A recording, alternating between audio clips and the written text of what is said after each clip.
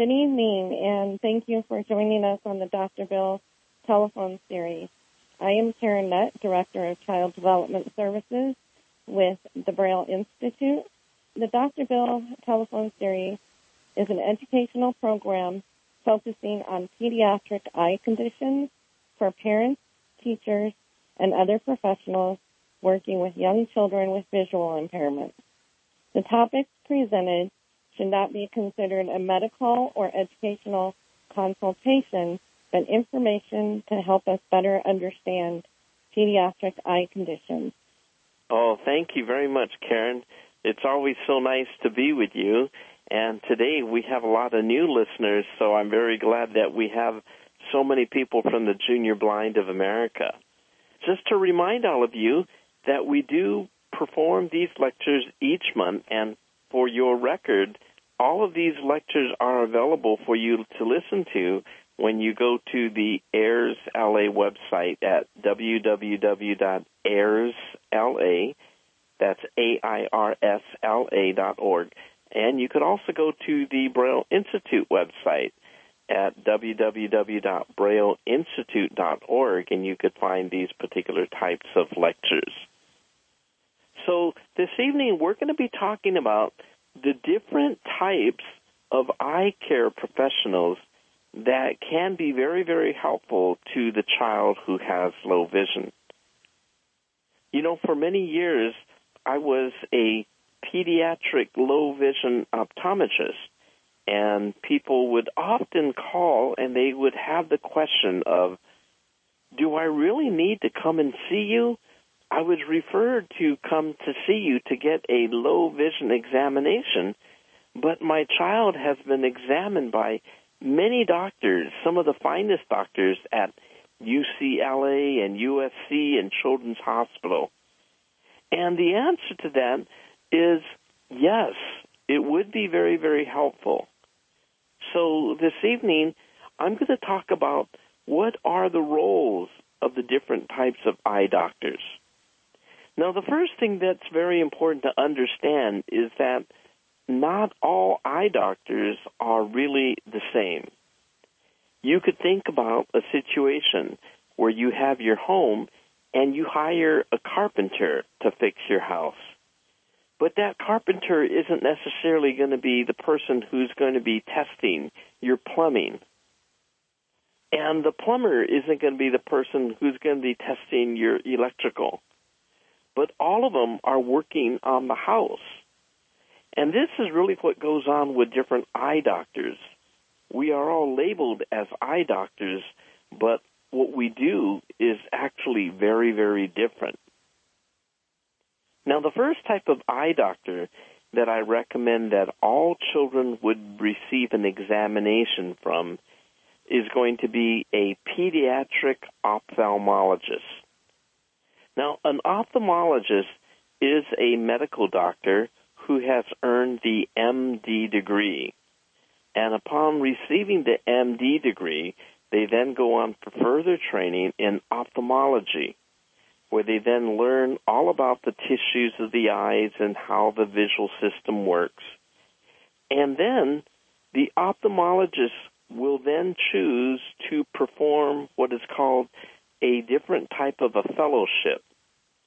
Now, the fellowships in ophthalmology may be pediatrics, or maybe you want to be a person who specializes in cataract surgery, or another type of neuro-ophthalmology where you're just studying the brain and the vision. So for children who have suffered from low vision or any type of vision problem, we want the child to receive an examination by a pediatric ophthalmologist. This would be the doctor who has completed a residency and the fellowship in pediatric ophthalmology. Now, the main purpose of this examination is to inspect the tissues of the eyes to determine whether or not there is a problem with the tissues of the eyes. The way that the eye develops early on after pregnancy is such that the DNA is going to direct which proteins are going to be assembled to create and to develop the different structures of the eyes. And it's very, very interesting. If we were to look at a fetus 15 weeks after pregnancy, we actually could see that the eyes are already beginning to develop. So very, very early on, 3 to 4 months after pregnancy, the eyes are developing during that time. Now, there can be different things that go wrong during that development. It could be that the proteins don't develop normally, or it could be that the DNA is not normal and it tells the cells to produce the wrong protein. And any of these types of problems can then affect the function of those tissues. So when a child is going to be examined by a pediatric ophthalmologist, the first thing that's going to take place is a very, very complete medical history. Now, the reason for this is that there are many different things that can affect the development of the eyes. If it is a situation where there's a family history of eye disease, this is something that may tell us that there can be an inherited eye problem, and we need to look at that. It could also be that the child is exposed to stress. Maybe the mother has been beaten, or maybe the mother has abused drugs or alcohol, or maybe the mother suffered from a serious medical illness or an infection. All of these types of conditions can affect the development of the eyes of these babies. So after the history has taken place, the doctor also wants to know what types of medications has the mother taken, or what other things does she do that may affect the development of the baby.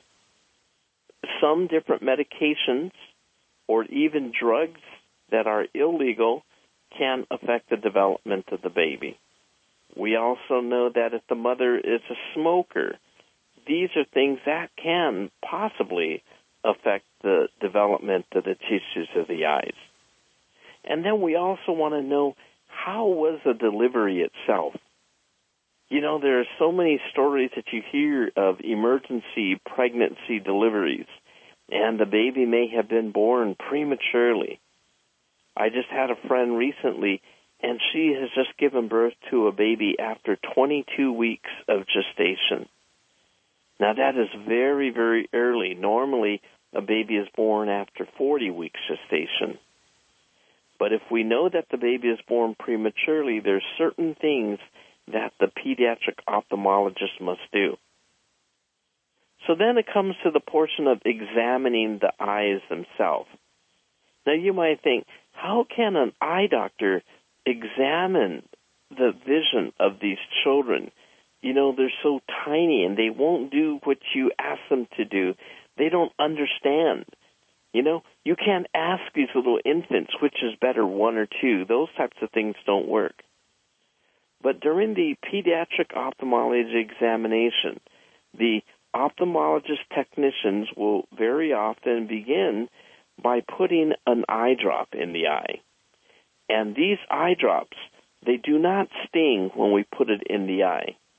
Sometimes the babies will cry because they're surprised that something has been put in their eyes, but it doesn't hurt, and it is not something that's real painful. Now, the purpose of these drops are to dilate the pupils of the eyes. Now, the pupil of the eye is the black circle that you see when you look at your eyes in the mirror. You know, if you go into the bathroom and you look in the mirror and you see the colored part of your eye, maybe you have brown eyes, maybe you have green eyes, maybe you have blue eyes. But you'll notice in the very center there is a black circle.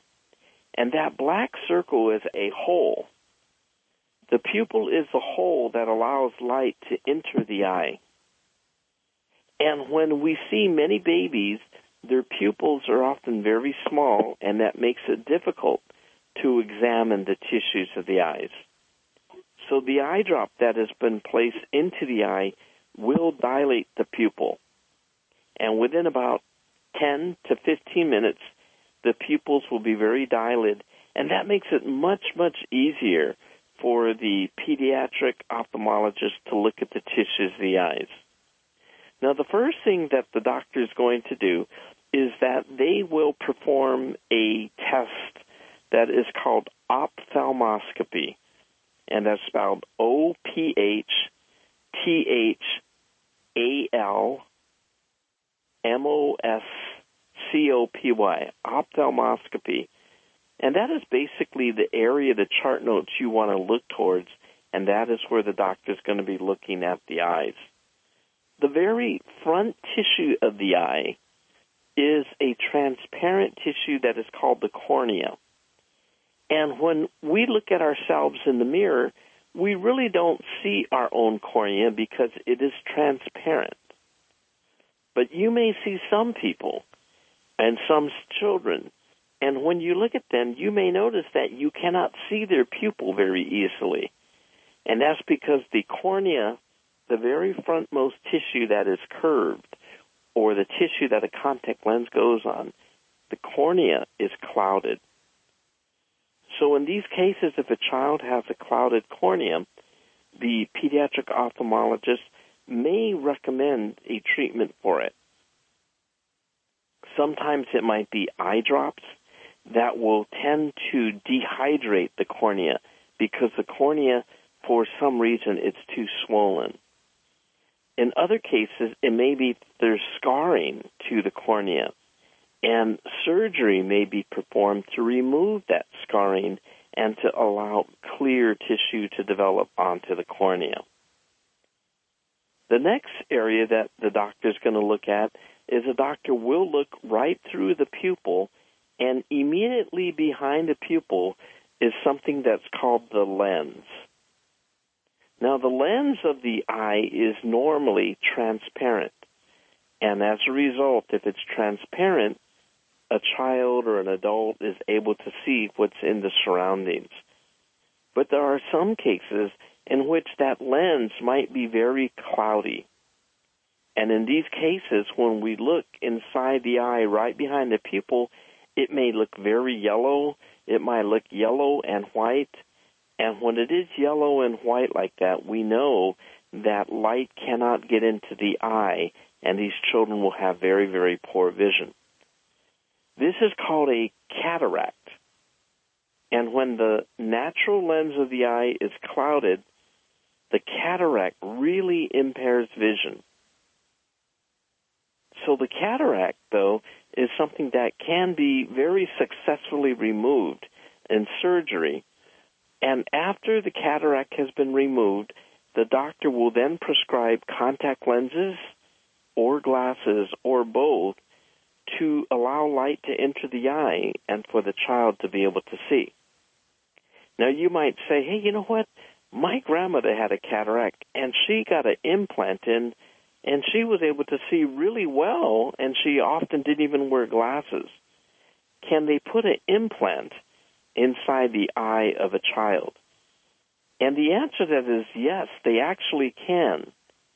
But the reason that it usually is not inserted into the eye is that the eye is growing every year, usually for the first 20 years. And as the eye grows, the prescription for that eye will change. So this would mean that every year a child would need to get a new implant, and having that many surgeries to the eye would then be dangerous.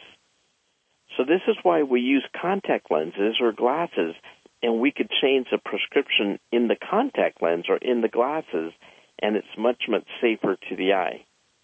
But after these children who have had cataracts are about 20, 21 or so, it's very common that we will then refer them back for surgery, and the pediatric ophthalmologist will then implant a artificial lens in the eye, and that really helps them to see very well. The next region of the eye that the pediatric ophthalmologist is going to look at is what's called the vitreous gel. Now, the vitreous gel is very similar. You could think of it just being like Vaseline. And this is what fills up the eyeball itself. You might wonder, what is it that prevents the eyeball from collapsing? Is it that there's air in the eye, like in a balloon that we fill up with air? Well, the answer is that Vaseline jelly called vitreous is inside the eye. And there are some cases where a child may have problems with that vitreous gel. If a child is born premature, sometimes there's bleeding in that vitreous gel, and the child is not able to see because there's so much blood in there. The pediatric ophthalmologist can perform surgery where the vitreous gel that is dirty would then be removed to allow vision to occur. And the next area that the ophthalmologist looks at after looking through that vitreous gel is the retina. Now, the retina is really a very, very important structure of the eye, and it really consists of millions and millions of different cells. In fact, the retina has many, many, many layers. So we could almost think of the retina as being like 10 layers of film stacked on top of each other. And all of these cells are going to be responsible for signals to be sent to the brain so that the brain could eventually see. Now, the retina is divided up into two areas.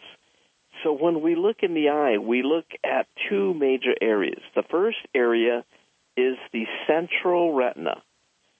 This is the part of the retina that when light enters the eye, it focuses right on the central retina. And the central retina is called the macula, M-A-C-U-L-A. The macula has what are called cone cells in there, and these cone cells give the ability to see details and colors. If there is damage to the macula and the cone cells, this child will have very blurred vision. And this child would often have no color vision, and they may also be very, very sensitive to the bright light. So these are some of the findings and observations you might make. If you notice that a child doesn't really make eye contact or doesn't look straight at your eyes, this child may have damage to the macula. Or if you use colored toys and the child doesn't seem interested, but the child will look at black and white toys, this might be another indication that the macula is damaged. Or if you then take this child outdoors and the child just doesn't open his eyes or her eyes when you're outdoors, this might mean that there's problems with the macula. So the macular region is something that is going to send small detailed information to the brain in order for the brain to be able to see those details. Now, you may have also heard of the term macular degeneration. You might say, yeah, my 90-year-old next-door neighbor, he told me he just was diagnosed with macular degeneration. Well, this is when that central region of the macula, it does not work well, and that is because of age. So we now know that there's many advances in ophthalmologic science, and we know what is some of the causes that affects these tissues. For example, it was recently discovered that there is an enzyme that is present in the eyes of these adults who have macular degeneration. And these enzymes are actually attacking the cone cells in the macula. So this leads that there's probably going to be tests very soon where we will measure if this enzyme is present in the eyes of children and adults. And if it is present, we can then recommend medication that's going to prevent that enzyme from attacking the cells. There's also other treatments now where they are using what are called stem cells. And stem cells are cells that you could put into the eye and it will produce a new cone cell. So that's very, very exciting. And also for the macula, we're also finding that gene therapy. We now know that there's specific gene DNA defects. And these defects in the DNA are affecting the tissues of the retina. And if a person has that particular type of gene abnormality, the normal DNA can be injected into the eye, and this is something that can promote the formation of healthy retinal cells. So this is really, really new and really, really exciting, and it is something that's available right now. Now, the other area that the ophthalmologists look at of the retina besides the macula is the area that surrounds the macula, and that is called the peripheral retina. And the peripheral retina is made up of rod cells. And what's really interesting is that the rod cells do not have the ability to see small details, and they do not see color. But they're very, very effective in seeing dark and light images. They could see under very low lighting, and they're also very, very sensitive to seeing movement. And the information that the rod cells receive is very important if we're talking about walking or walking at night, or maybe that we're hunting and we're looking for any sign of movement of something that we're trying to catch, or it is able to see that. And when we see people who have damage to the peripheral retina, where those rod cells are damaged, these patients have night blindness. Night blindness. So if you see a child who has very poor night vision, or any time you turn off the lights in the room and the child just cries and cries and cries, or you see this child who is just learning to crawl, and as soon as you turn off the lights, that child just freezes. This could be an indication that the child has problems with that peripheral retina. Now, many of these peripheral retinal diseases are diseases that are caused by genetic abnormalities. Retinitis pigmentosa is one of the most common causes of retinal damage in the periphery. But there are some really, really exciting gene therapy research that's going on now. And it is something that has improved the vision of children and adults who have reduced peripheral vision. Okay, and then the next thing, usually one of the last things that the doctor will look at when they do the ophthalmoscopy is that they'll look at the end of the optic nerve that enters the eyeball. Now, when we look inside the eye, we could see a circular appearance of a structure, and we're really looking at the end of the nerve that connects the brain to the eye. So in other words, we could see the end that's entering into the eyeball. And by looking at the optic nerve from that end, we usually can tell if that optic nerve is damaged or if it's not. So most eye conditions that affect the optic nerve, we are able to see it because that end that enters the eyeball, it will be very, very white instead of pink. And when we see that kind of discoloration, we know that there's damage to the optic nerve, and that is called optic nerve atrophy. And with optic nerve atrophy, sometimes the cause of this is because of increased pressure in the brain. Other times it could be other types of genetic and other inherited types of conditions. But there are medications and other treatments that are often used for these types of conditions. So that is what's under the ophthalmoscopy, and that is really what the pediatric ophthalmologists will look at very, very carefully. Now, when they're performing this test, they are able to look in the eyes so quickly that in a matter of a minute to 2 minutes, they could see all of these structures and identify all of these problems very, very quickly. So the doctor doesn't have to spend a real lot of time inspecting the tissues of the eyes. But it is very important to look at both eyes that way. Now, the next thing that the ophthalmologist will then do is to check what's called the intraocular pressure, and that is abbreviated in the charts often IOP. Intra means inside, ocular eye pressure. So how much pressure is in the eye? Now, one of the things is that we know that the front of the eye is filled with a watery substance called aqueous. And there are some children that are born where there's too much aqueous in the eye. So just like if you filled up a water balloon with too much water, it could explode. And that doesn't happen to the eye, but if you do have too much fluid, it causes too much pressure, and that damages the optic nerve. We usually want the pressure of that eye, the IOP, should be under 21 millimeters.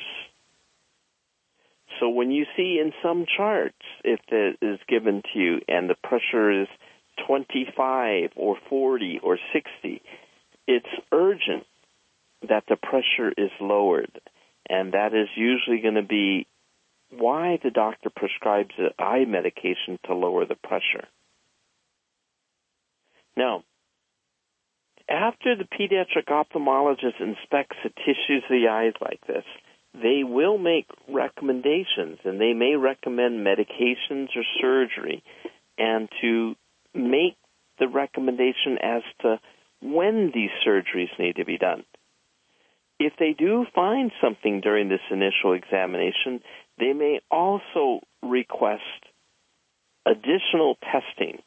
There's other ways that we can examine the tissues and the function at a much higher level by using what's called computerized electrodiagnostic equipment.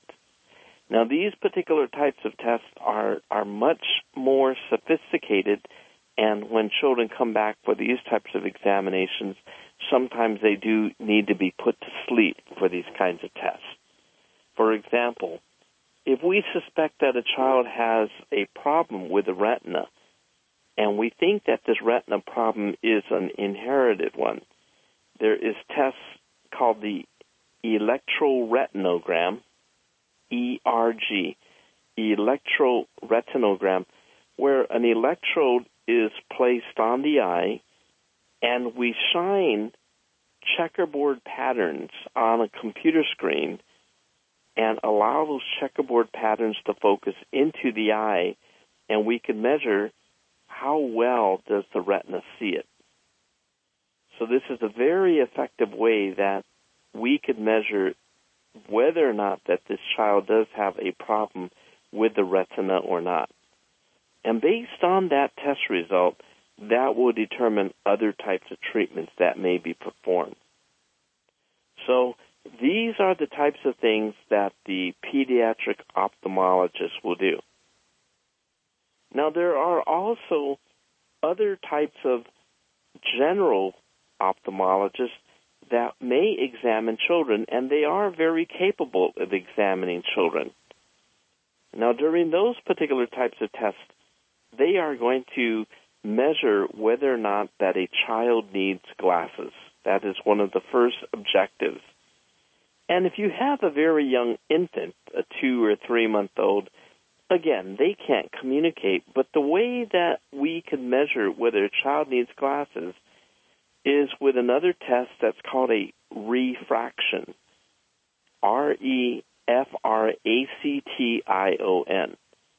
And this is where we use an instrument that shines the light into the eye, and we see how does that light bounce off of the retina.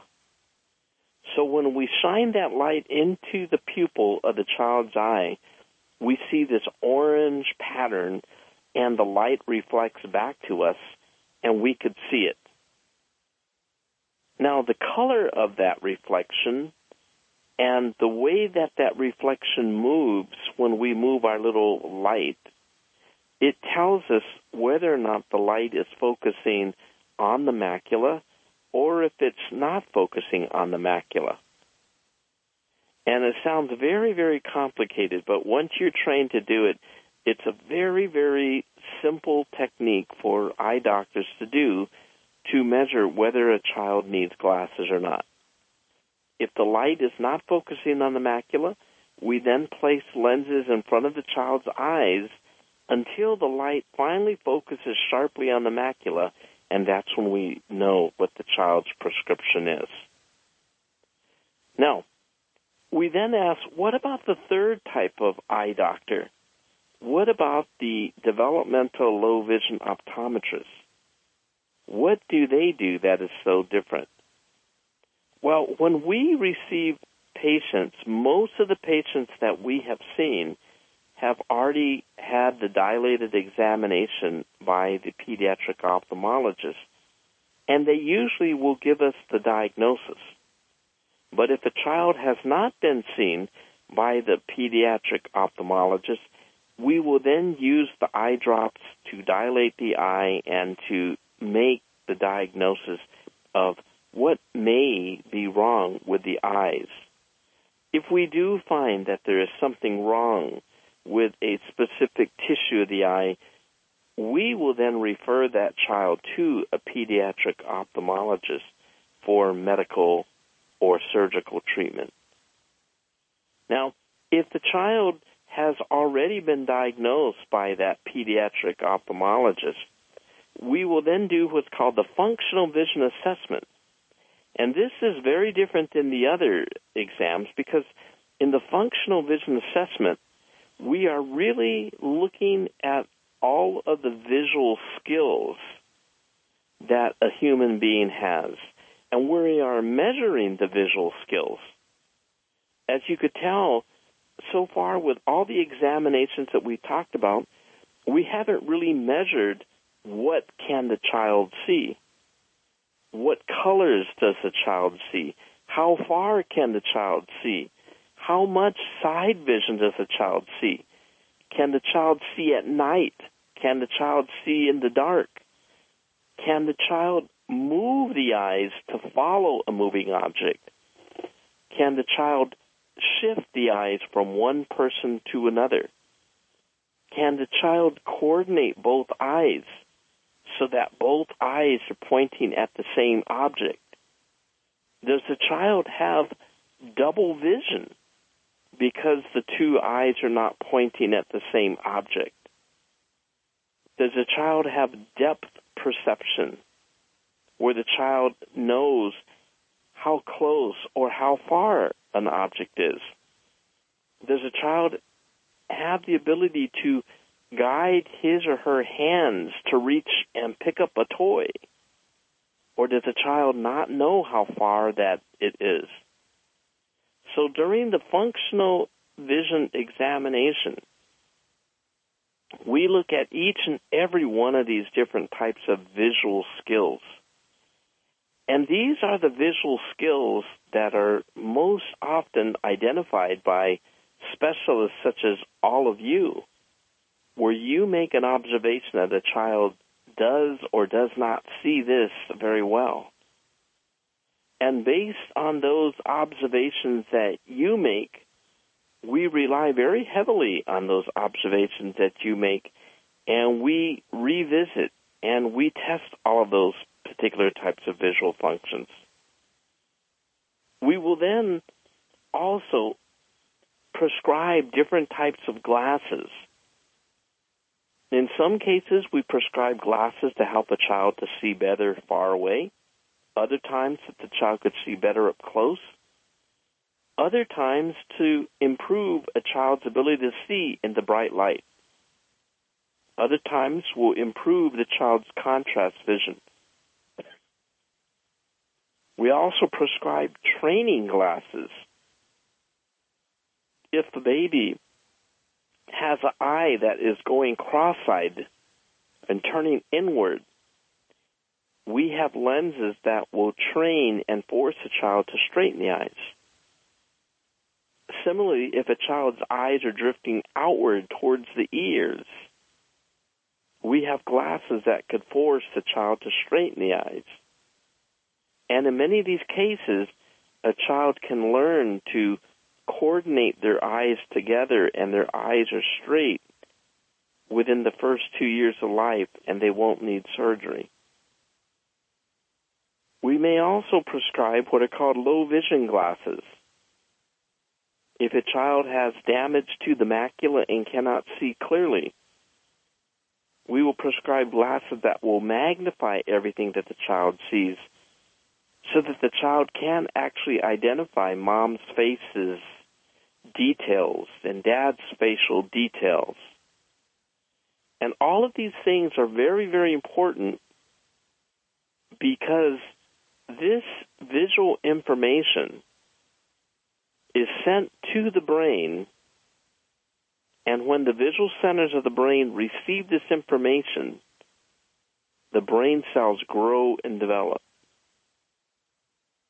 But if a child does not have normal vision, or they have very blurred vision, or if a child is totally blind, those cells of the brain do not develop. And we only have a limited amount of time that we can effectively develop those cells. The first 3 years of life are really the most critical, but we still see that we could develop vision all the way up to the age of 7. So all in all, there are different types of eye doctors, and we are all working on the child's vision.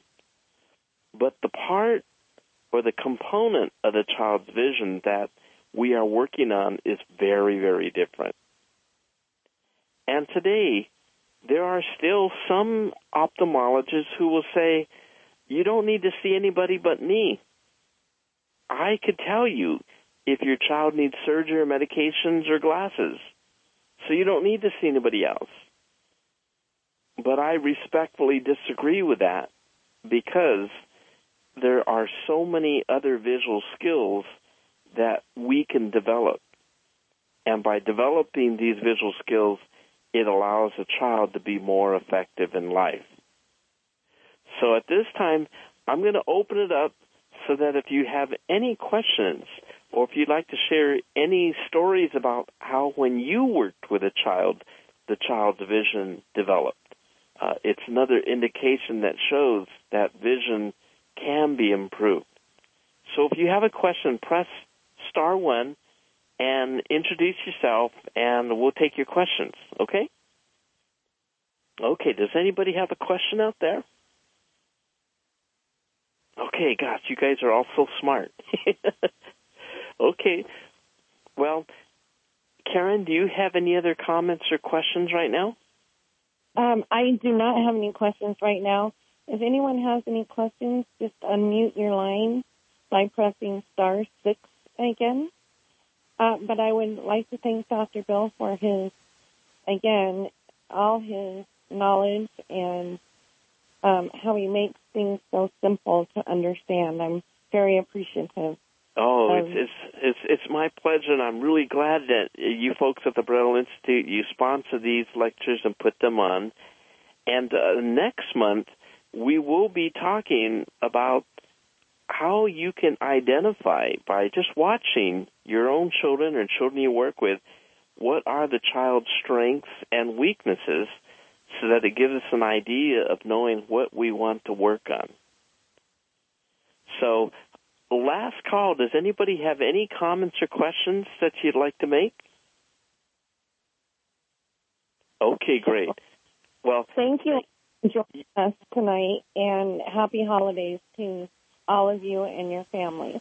Likewise, same to you. And Dick Burden from Ayers Alley, thank you very, very much.